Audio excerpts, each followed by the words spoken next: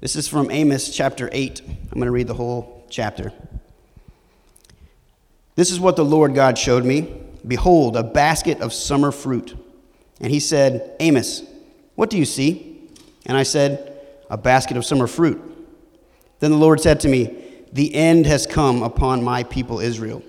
I will never again pass by them. The songs of the temple shall become wailing in that day, declares the Lord God. So many dead bodies, they are thrown everywhere. Silence.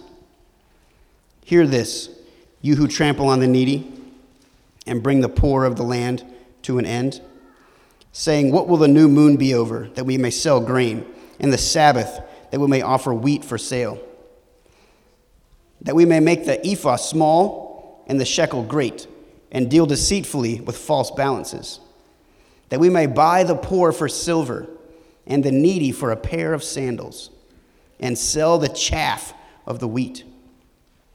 The Lord has sworn by the pride of Jacob, surely I will never forget any of their deeds. Shall not the land tremble on this account, and everyone mourn who dwells in it? And all of it rise like the Nile, and be tossed about, and then sink again, like the Nile of Egypt. And on that day, declares the Lord God, I will make the sun go down at noon, and darken the earth in broad daylight. I will turn your feasts into mourning, and all your songs into lamentations. I will bring sackcloth on every waist, and baldness on every head. I will make it like the morning for an only son, and the end of it like a bitter day. Behold, the days are coming, declares the Lord God, when I will send a famine on the land, not a famine of bread, not a thirst for water, but of hearing the words of the Lord. They shall wander from sea to sea, from north to east. They shall run to and fro to seek the word of the Lord, but they shall not find it. In that day, the lovely virgins and the young men shall faint for thirst. Those who swear by the guilt of Samaria and say, as your God lives, O Dan, and as the way of Beersheba lives, they shall fall and never rise again. This is the word of the Lord. I pray that we'll be able to hear it today. Thank you, Amos. At this time, if you'll join me for the benediction. No. Wow. So for those of you that don't know me, my name is Wayne. I am a part of the Eau Claire small group that's transitioning to the City of Refuge church plant. And I'm grateful to God to be here, and I really don't need to say much else behind that. I will start off by saying this, though. I actually have a fond memory of fruit baskets. In my old church, fruit baskets were given out to like church leaders and members to kind of thank them for a job well done. It was a way to kind of commemorate them for what they'd done and to basically kind of give them a pat on the back and to encourage them to continue doing what they're doing. They probably didn't even like the fruit in the basket, but that wasn't the point. They were encouraged by what the fruit basket symbolized. Brings back fond memories for me, seeing the smiles on the faces of those people who received them. That joyful feeling was the exact opposite of what Amos felt when God presented him a fruit basket. This fruit basket wasn't a pat on the back or an attaboy to tell you to keep up the good work. This was God's way of saying to Amos and to Israel, I'm done. Done. More specifically, I'm done sparing you. The end of this nation as you know it has come. I'm shutting it down. No more. How you like them apples? Look, we got to laugh to keep from crying in the midst of all this. Look, I want to say before we delve deeper, for those of you that are fatigued from this sermon series, I get it. It can be exhausting getting hit right between the eyes week after week after week after week, especially considering we have to deal with 2020 and all its loveliness. Do you know what, though? Little by little, my exhaustion is slowly starting to morph into hope and a sober appreciation for God's judgment. Because sometimes we have to sit and stew in the harsh realities of our sin and brokenness in order to properly move forward. Some changes God wants us to make, they require a complete end to the way things were. And that takes more than a quick fix or a sermon or two. So back to this whole summer fruit thing. How in the world does a fruit basket represent the end of a nation? It must have struck Amos as pretty odd for God to announce the end of Israel with a basket of summer fruit. Amos, on top of him being a herdsman and a shepherd, he was also a gatherer of sycamore figs. This is what he did for a living. So a basket of summer fruit to him would have just been the last fruit harvest before fall. It was basically a temporary ending to a season, not a permanent end to a nation. Some scholars also connect the image of a basket of summer fruit with Deuteronomy 26, verses 1 through 10. And I'll just read verses 1 through 2 in Deuteronomy 26. When you come into the land that the Lord your God is giving you for an inheritance and have taken possession of it and live in it, you shall take some of the first of all the fruit of the ground, which you harvest from your land that the Lord your God is giving you, and you shall put it in a basket. And you shall go to the place that your Lord God will choose to make his name to dwell there. Now, the next few verses basically kind of talk about how the fruit, it was presented to God as a way to reflect on him delivering them from Egypt. It was supposed to be representative of remembrance, not of an end. Here's why this play on words is so brilliant. The Hebrew words for summer fruit and end actually sound the same. So when God presents Amos with this basket of fruit and then says the end is come, it sounds like he's saying the same two words. What was once meant to commemorate deliverance now signifies doom. The thing is also that summer fruit is already ripe, so it doesn't have much time before it goes bad, which again just points how close Israel is to the end. The years of Israel's promise and grace had nearly run out. Her place of privilege was all but gone. Israel was about to reap a final harvest for their sins that they wouldn't recover from. And God was about to gather the last crop Israel would produce. And then we come to this nice imagery of, dead bodies everywhere. Oh, I love the Bible. Instead of songs of rejoicing over the harvest, because that typically that's what would happen in the temple. When harvest came, you would typically have this time of jubilation, of celebration, right? Look what God has done again. We have this opportunity to celebrate this harvest. Nah. This time it's wailings. This harvest doesn't bring an assurance of continued life. It's a death knell. Dead bodies everywhere. It points to the devastation of Israel's demise, which actually occurred in 721 BC. And then silence. Silence because God's no longer listening. He's no longer hearing their cries. They're wailing. They're making all this noise. They're making all this fuss. And God's like, all right, let me know when you're done. Get it out your system. And then he immediately goes into, hear this, you who trample on the needy. I'm done listening, now you listen. You who trample on the needy and bring the poor of the land to an end. Once again, social and economic injustice is brought up. Side note, it's very interesting to me how much social justice is harped on in Scripture, yet many in the American church are so eager to move past it. We want to change the subject as soon as it's brought up. If you're tired of hearing about it, think about how tired God is of seeing it. Some scholars believe also that verses 4 through 6 may have actually been directed towards a specific traders guild that was largely responsible for corrupting the entire commercial/economic system. It would kind of be comparable to Wall Street now, as far as like the influence that it has economically, financially on the nation. So greedy merchants in this part of the text, that they were impatient with the Sabbath and with religious festivals because it meant closing shop. They couldn't make money while churchy stuff was going on. When will church be over so I can get back to my business? When will small group be done so I can check my work emails? We may not say these things outwardly or explicitly, but what do our hearts say? How do our actions betray us? And it doesn't even have to be money.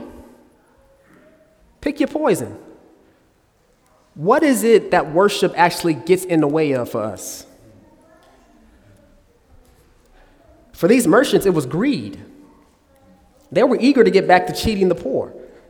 Making the ephah small basically equated to decreasing the value of what they sold. Making the shekel great means they increased the price of the merchandise. So you're selling stuff to people at inflated prices while decreasing the value of what they get. It's classic greed. And aside from that, they were buying people with silver and selling them for a pair of sandals. This was also referenced in Amos 2 and 6. And they were even selling chaff. Chaff is basically, as Amos pointed out so brilliantly, it basically equated to rotten wheat. And they're selling it to these poor people knowing that they're going to buy it anyway just because they're trying to survive.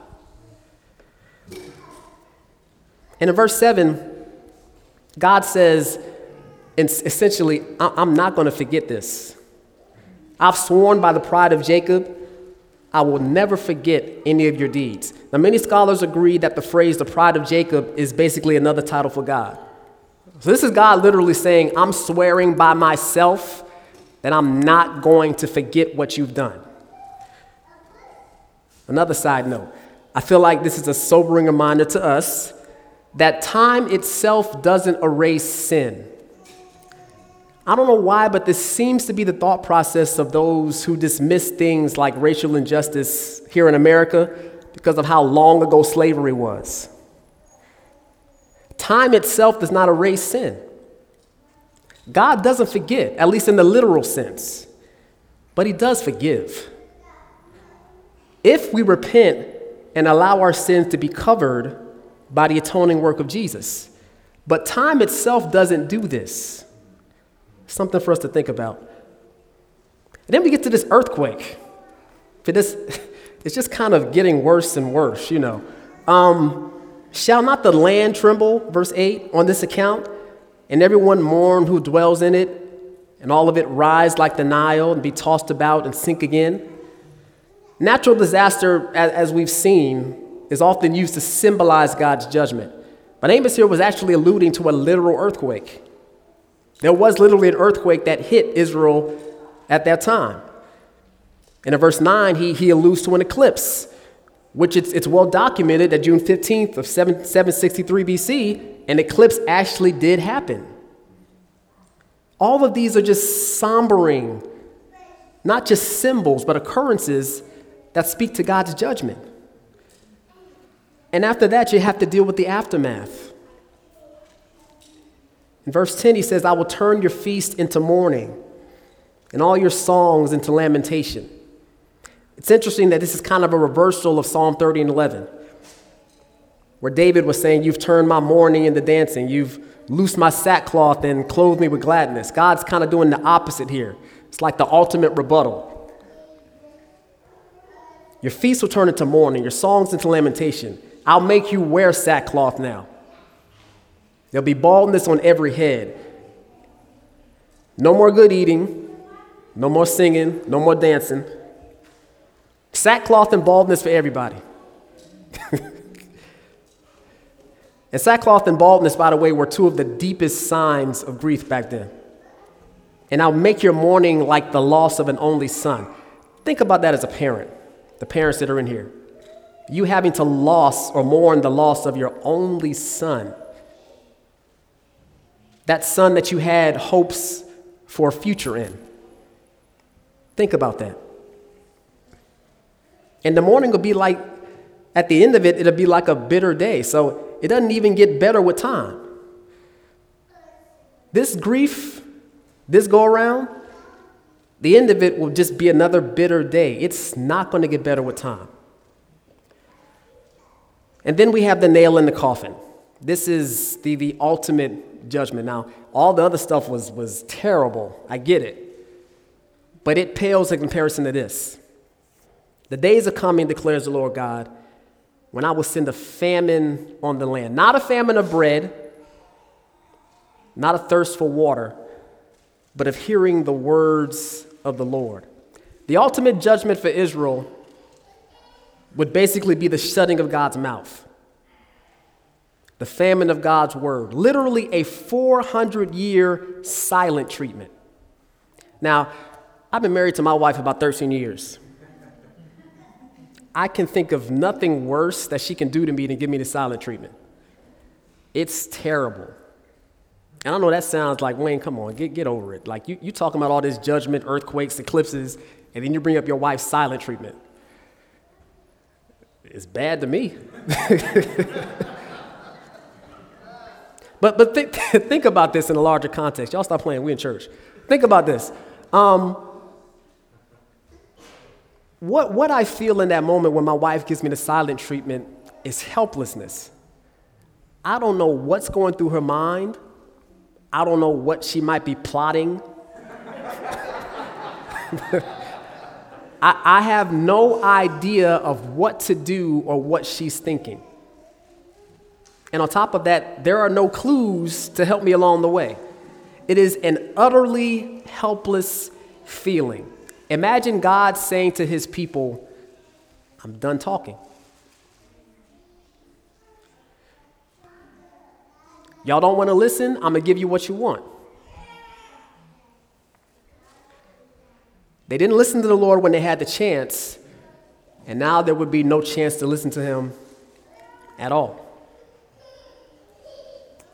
He says, those who swear by the guilt of Samaria, verse 14, the guilt of Samaria can basically be equated with idolatry. So Israel, essentially what God is saying is, you're not going to have the luxury of running to and fro to your other idols. They may have given you some temporary satisfaction in times past, because once you finally did turn back to me, I relented, restored you, and put you back on straight street. Not so this time. That feeling of emptiness that you got when you turned to your idols, then it's just going to get worse now, because now you no longer have my word to fall back on. You'll just fall down, as it says in the verse, and never rise again. It's the nail in the coffin. It's a wrap.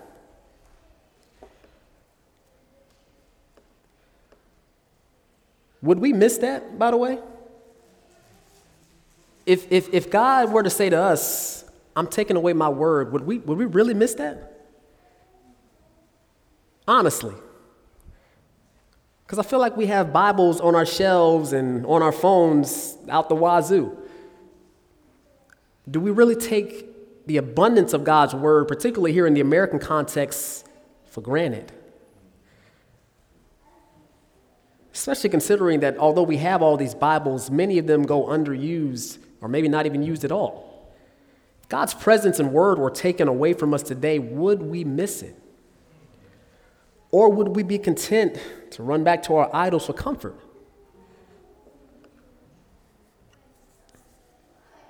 It's heavy. It really is. But thankfully, there's hope. Woosah. There is hope. There is hope. Look, God did give a famine of the word. For 400 years, Israel did not hear from God, but the word returned. The good news is that God broke this famine of the word with the incarnation of the word. John 1:14 says, and the word became flesh and dwelt among us, and we have seen his glory. Glories of the only Son from the Father, full of grace and truth. The same God that did not spare Israel from this nation-ending judgment didn't spare his own son from it either. This is why we have hope. Israel was on the verge of losing everything. But through Jesus, if we repent and bow the knee to him, we can look forward to gaining everything. Romans 8:32. He who did not spare his own son, but gave him up for us all, how will he not also with him graciously give us all things? This text in Amos may have laid out the end for Israel, and it's a sad, sad ending. But it doesn't have to mean the end for us. The end of an earthly nation would ultimately bring about the hope of a heavenly kingdom.